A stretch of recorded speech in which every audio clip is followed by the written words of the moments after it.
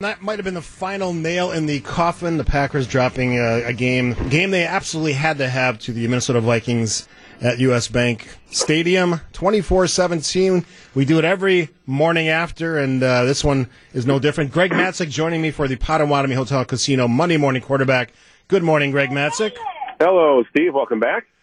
Good to be back. So what do we take away from last night's loss, other than the fact that, like a lot of games this year, especially those games on the road, now 0-6, this team doesn't seem to want to play 60 minutes of football? Well, I think that is the takeaway. It's a repetitive storyline, especially on the road, where everything looks okay at halftime or maybe at some point in the second half, and then it falls apart. So the inability to finish, and it's a collection of errors, it's a collection of mistakes, and it's situational football that's just not going well for the Packers. 2 for 10 on third down is just terrible. Not going to win many football games that way. Aaron missing some throws. Injuries have piled up on this team a little bit. So that was certainly an issue that the Vikings exploited. They didn't run the ball last night. They didn't have to. They could pass the ball at will with Kirk Cousins and Pro Bowl receivers. A turnover usually factors into the equation. It sort of did last night. Although, had the Vikings lost that game or it gone to overtime, I think a lot of the questioning would be, why not kick a field goal after that muff punt by Williams on a fourth down? They instead tried to go for it. That kind of gave the Packers some life, believe it or not. So, but it's really no different than the loss to the Patriots or the Rams or the tie to the Vikings earlier in the year, where it totally fell apart with about 2 minutes to go in the fourth quarter. So, inability to finish would be the headline that I'd put on this Packers season. Greg Matzek joining me on Monday Morning Quarterback, as he does every morning after. So when you see these kind of results, 0-6 on the road, now a team that has to basically win all the rest of their games and hope that somebody can help them out to get to the playoffs, we look for reasons why. This is a team that was expected to challenge for the Super Bowl, at least the NFC, one of the dominant teams in the NFC. So we look for reasons why. In your mind, what do you think some of those reasons are? Well, I think they're multiple. Now, I did not expect the defense to go from, 20th or so ranked to the top 5. I think that would have been unreasonable because there is a talent gap. And this goes back to, missed drafts from Ted Thompson, 2013 to 2015. That should be the core of your roster, and it's not. And I think Brian Gutekunst has recognized that. So that is part of the issue. At the same rate, the Packers are getting to the quarterback. They're sacking to the quarterback. You didn't see it last night so much, but they are among the league leaders in sacks.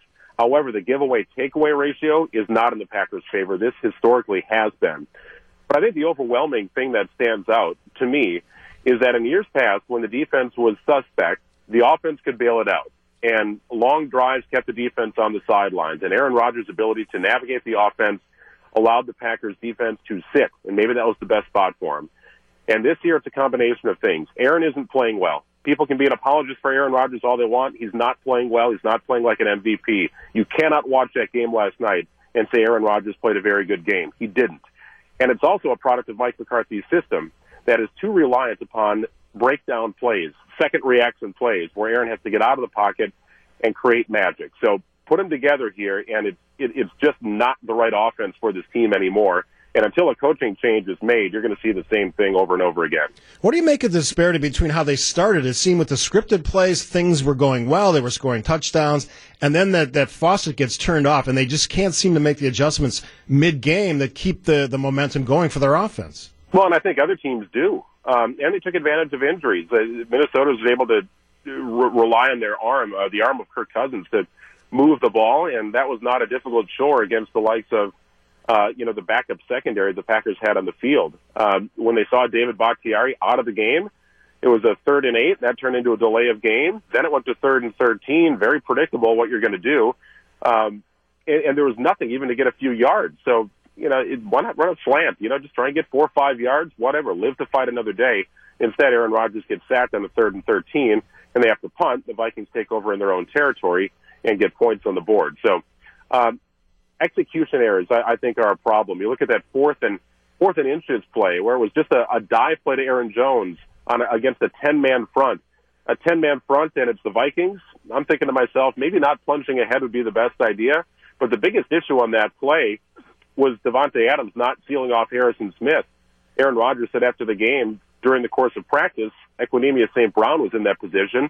But because of his injury, Adams was forced into it, and he didn't execute. Otherwise, the Packers maybe pick up that first down or at least get a measurement. So execution has been a big-time issue. Situational football, the Packers have not performed well, especially in the second half.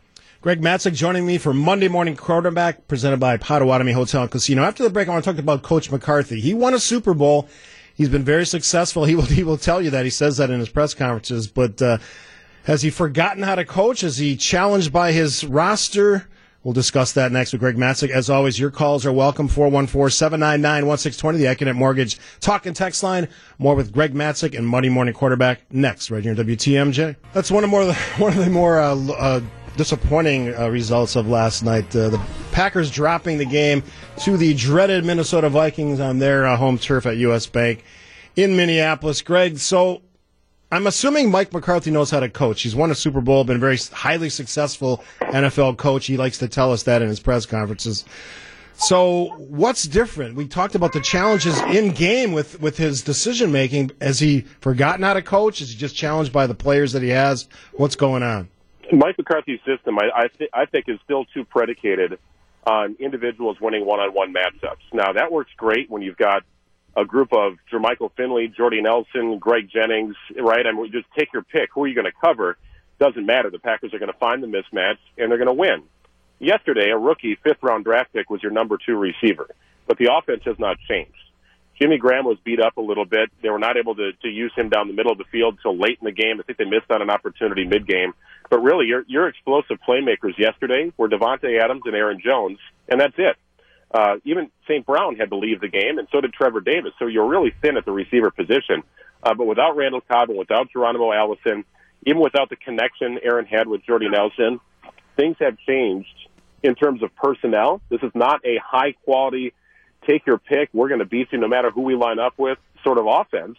But the offense hasn't changed to account for it. So I think that's part of the problem. Still, to me, the offense is too predicated on Aaron getting outside of the pocket and making magic happen with receivers who are playing with him for the first time.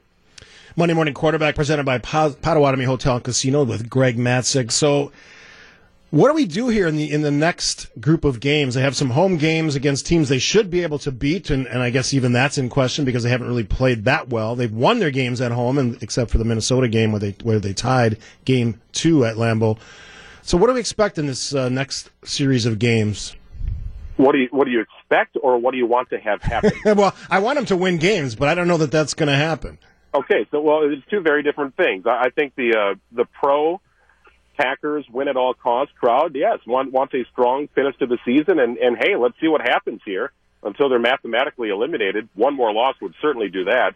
They still have a chance. Might only be 3%, but they have a chance. And the other side of the coin that would like to see a change made at the coaching position and maybe some other changes. I don't know if you're that concerned if the Packers win or not. Maybe you want them to lose a couple and get a better draft pick. That's the position you're at right now as a Packers fan, right? And it's not a very enviable position to be in because you'd love to talk about heading into December with a world of momentum, playing your best football, hot at the right time. We're finally getting healthy, making a playoff push. Most of the games the Packers will play are at home, and none of that seems to matter at this point, and that's the frustrating thing. Now, I will say this. If you can't beat a warm-weather Arizona team, late November football at Lambeau Field with a rookie quarterback, maybe your problems run deeper than just a couple of things. But, yes, the schedule definitely softens up here. But that 5-game stretch, 1-4, we knew it just wouldn't be good enough to try and be a playoff team. And that's the biggest takeaway here is they did not come through that 5-game stretch healthy enough with enough wins to put themselves in a position to really make a nice push here in the final month. Greg Matzek joining me on Monday Morning Quarterback presented by Potawatomi Hotel Casino on WTMJ. If the Packers don't make the playoffs and if the Packers can't win on the road, do you think Mike McCarthy's career is over in Green Bay? I think if they're not a playoff team, I think there will be a coaching change. I don't know how there's no more coordinators to go through. There's no more position coaches to let go of. And at some point it falls back on the head coach. So I believe that if the team does not make the postseason, there will be a coaching change. And I also believe Mike McCarthy will have a job in a very short amount of time.